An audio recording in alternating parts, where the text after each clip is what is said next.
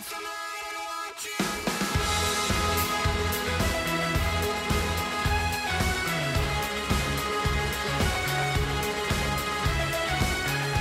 morning. Happy Friday. What a day. It's a beautiful day out there in Dublin. And actually, if you've been following my journey this week, I was offered the keys this morning. I could have taken my partner's car, but I looked out the window and I saw the sun shining and I cycled again. I did arrive a bit of a sweaty mess, but that's okay. That's okay. You can't see me or smell me, so I don't really mind. But because I've been talking about it so much and so many people listen to this show, I was driving at like 6:30 this morning, or cycling, sorry, do you hear? Old habits die hard.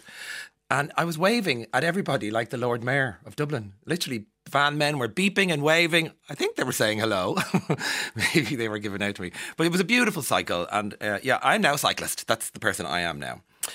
We were chatting upstairs in the office about what it's like being Irish and living abroad as an Irish person. And it is quite specific, like the mad stuff people say to you when they hear your accent and discover that you're Irish.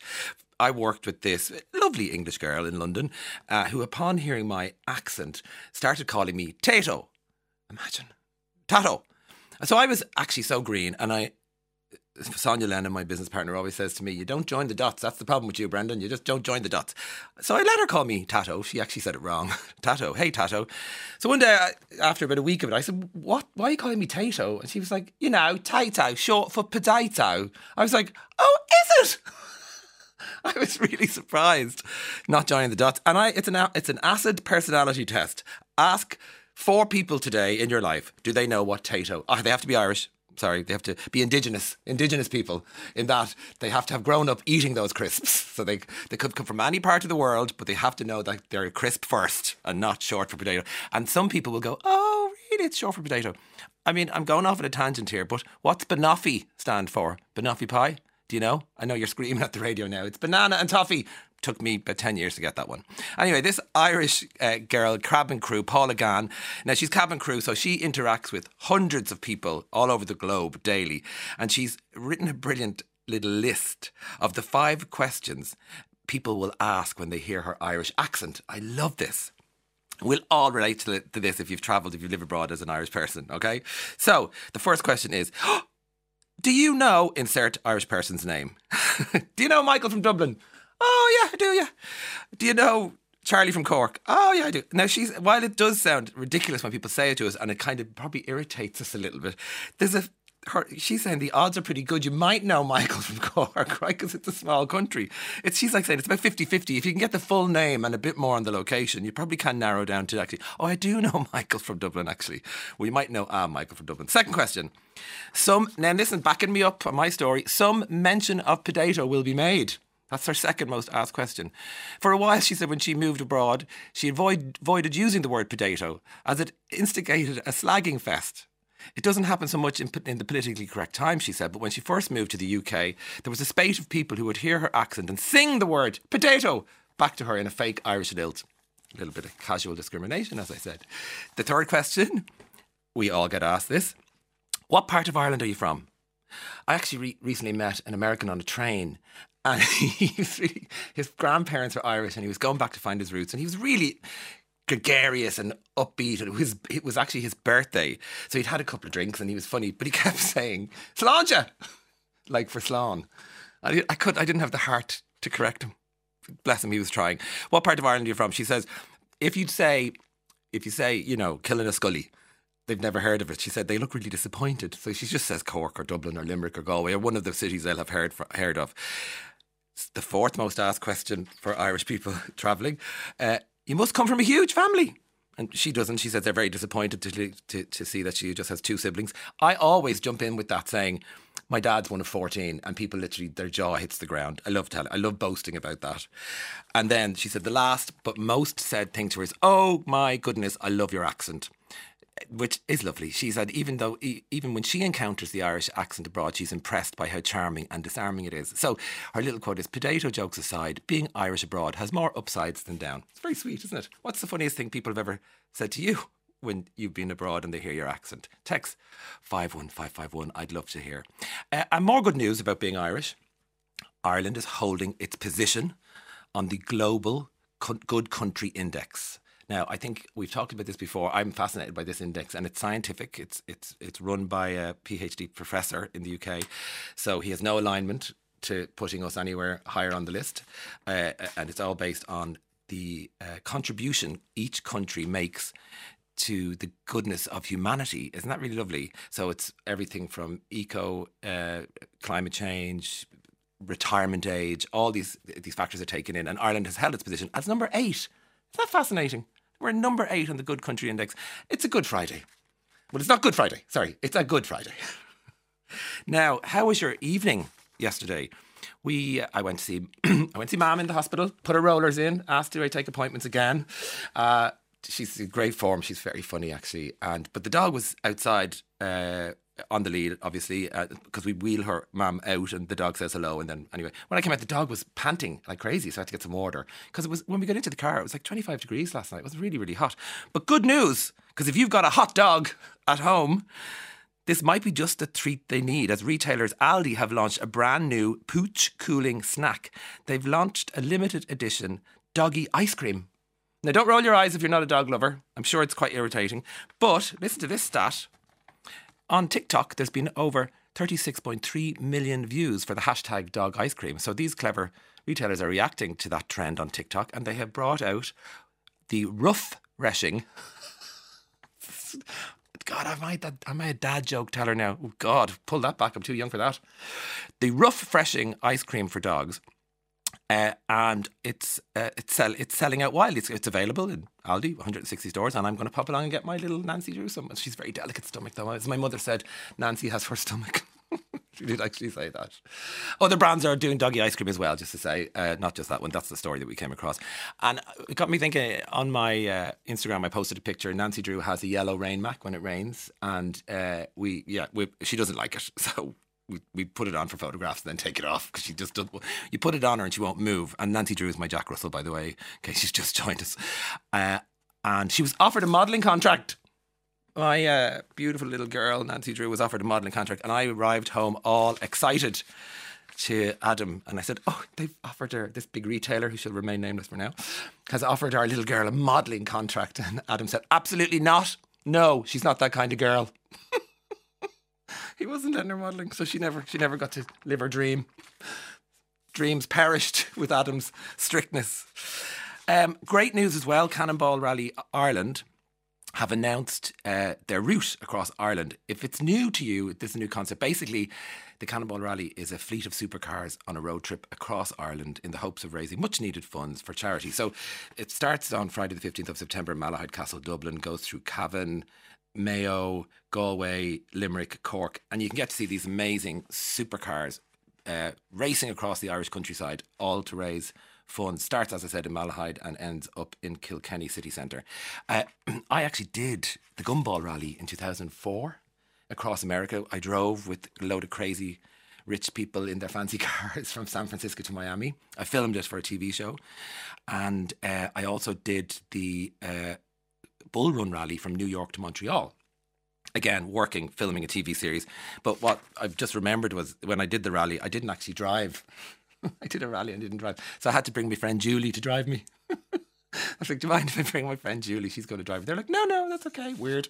So I've done a couple of those rallies. But again, cannonballrally.ie you'll get the routes, and it's a great little day out to see these amazing cars if you're into cars. It's really good fun. Privately, and I'm going to share this with Ireland, I have a wedding today. Yay! And it's really sunny. I'm so happy for them. I'm really looking forward to it. It's at 2:30 in Dublin city centre, and really good friends of ours are getting hitched. We're all very excited. And I love a wedding when you're not a member of the family. I'm just going to say it. You're not a member of the wedding group. You're just there on your day off in the afternoon in your nice suit. Now, speaking of suits, there's been a lot of consternation between my group of friends, and a large part of my group of friends are gay men. Not that that's relevant, but it seems to be a bit of a problem because it's summer, weddings. There's a lot of people talking about wearing cream suits, off-white suits, like the Man from Del Monte kind of vibe, I'm thinking. But I mentioned it to my sister, and she was like, you can't wear a cream suit to a wedding. I said, can I not? And then she reminded me of my eldest sister's wedding. My mother changed 3 times. It was like Barbara Streisand she was. And the last dress my mother wore at my eldest sister's wedding in 1989. She came down the stairs in a white fringing dress, like a flapper dress, with the fringe. She looked amazing, I thought, but people weren't thrilled with Mam wearing white to her daughter's wedding. Anyway, do you think it's okay for me to wear a cream suit to a wedding? I'll wear it with like a dark tie, but then Adam and I will turn up at this wedding. Will we look like two grooms? Will it look weird? Anyway, I think rules are for school. I think you can, there's no, on the invite there is no casual or formal or black tie. There's no direction of what to wear. And it's a daytime summer wedding. So I really want to wear cream and a white shirt. Tell me what you think. 51551. Anyway, I got the wedding forecast in for the wedding party, so I'm going to do the Met Éireann wedding forecast just because it's good news, guys. It's good news. Sunny spells with only a small incidence of scattered showers today. Southwesterly winds will be strong on the Atlantic coast, but it's moderate to fresh and gusty elsewhere. Highest temperatures of 22 degrees. It's going to be a glorious, glorious day. And I just want to say huge congratulations to Shane and Kieran. It's going to be a great day. So while you're getting in the mood and doing your makeup and pressing your suit, let's take a little bit of Aretha. I said a little prayer for you. Forever and ever. Stay in my heart and I will love you. Forever and ever. The bottom how I love you. Together, together. That's how it must be to live without you. Would only be heartbreak for me. Nobody but me. Forever and ever. Stay in my heart and I will love you.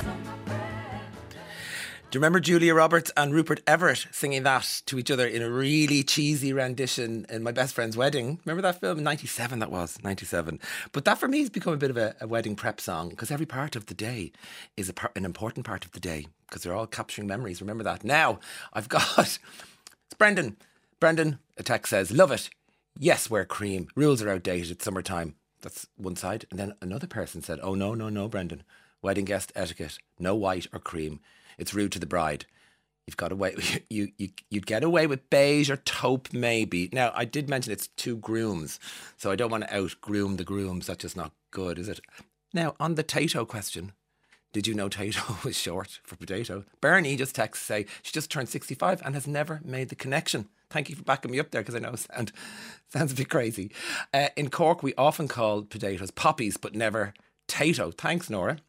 Then questions we get asked when we're living abroad as Irish people with our accents. In London, I was asked what part of America I was from. Too much telly, really. You're probably right, Ruth.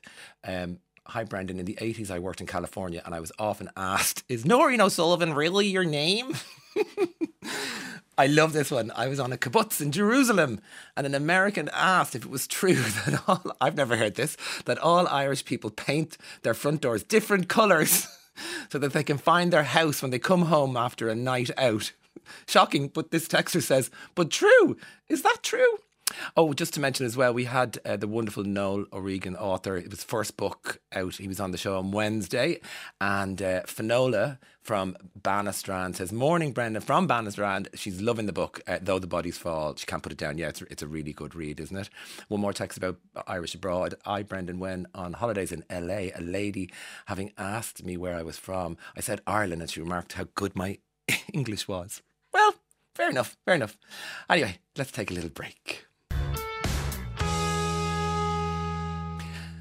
What a great interview.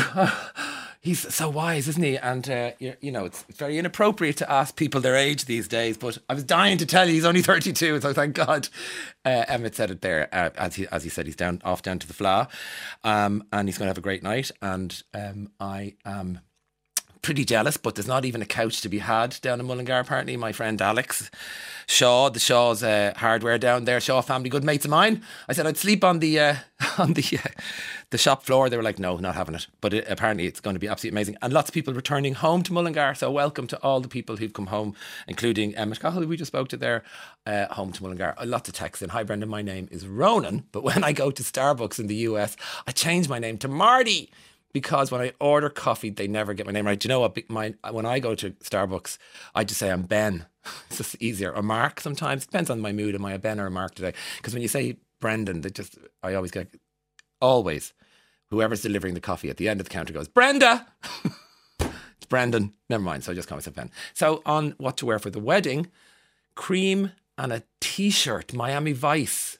Very good. Sonny, you'll rock it. Crockett. Pale bright slip-on shoes, essential for any best dress considerations. Mike D, that is I'm just a t-shirt. Keep things really, really simple.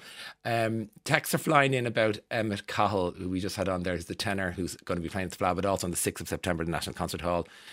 He was just a beautiful, warm chat there. I really enjoyed it. Another text about Emmett. What a wonderful talent and genuinely down-to-earth young man. Every success to him in the future. Yeah, loads of texts. Brendan, your guest Emmett has an amazing voice, lovely, warm person. Best of luck. Cork listener. Brendan, I hope you have a great day at the wedding. Personally, I'm off to my only daughter's hen, so looking forward to celebrating in Setanta with her and all our friends. Oh, enjoy that hen. It's going to be amazing. Behave yourself. No, don't behave yourself. Go mad. I think we're going to take a little song.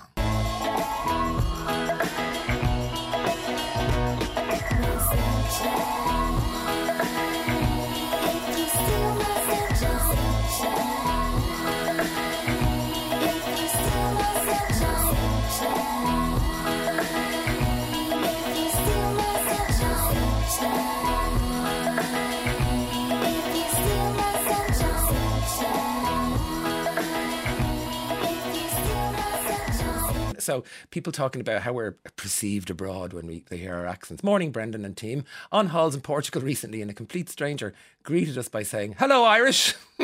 Imagine. I asked him how he knew we were from Ireland, hoping it was our fabulous dress sense. But he said, no, it's because only Irish have 4 kids. That's terrible. Sharon, the eldest, is 10. You're busy. Hi, Brendan. The first time I visited New York in 1989, I was in a shopping mall, a food hall, and ordered a slice of pizza from a very busy outlet. The girl serving shouted, to the great amusement of the 20 people waiting, "Oh my God, you're Irish. I love your accent. Will you order that again, please?" That's absolutely fabulous, Neil. Listen, I've had a load of fun this week. I'm going to have even more fun next week. I'm back at 9 o'clock, RTE Radio 1. Philip Boucher Hayes is up after the news. I'm off to a wedding. See you later.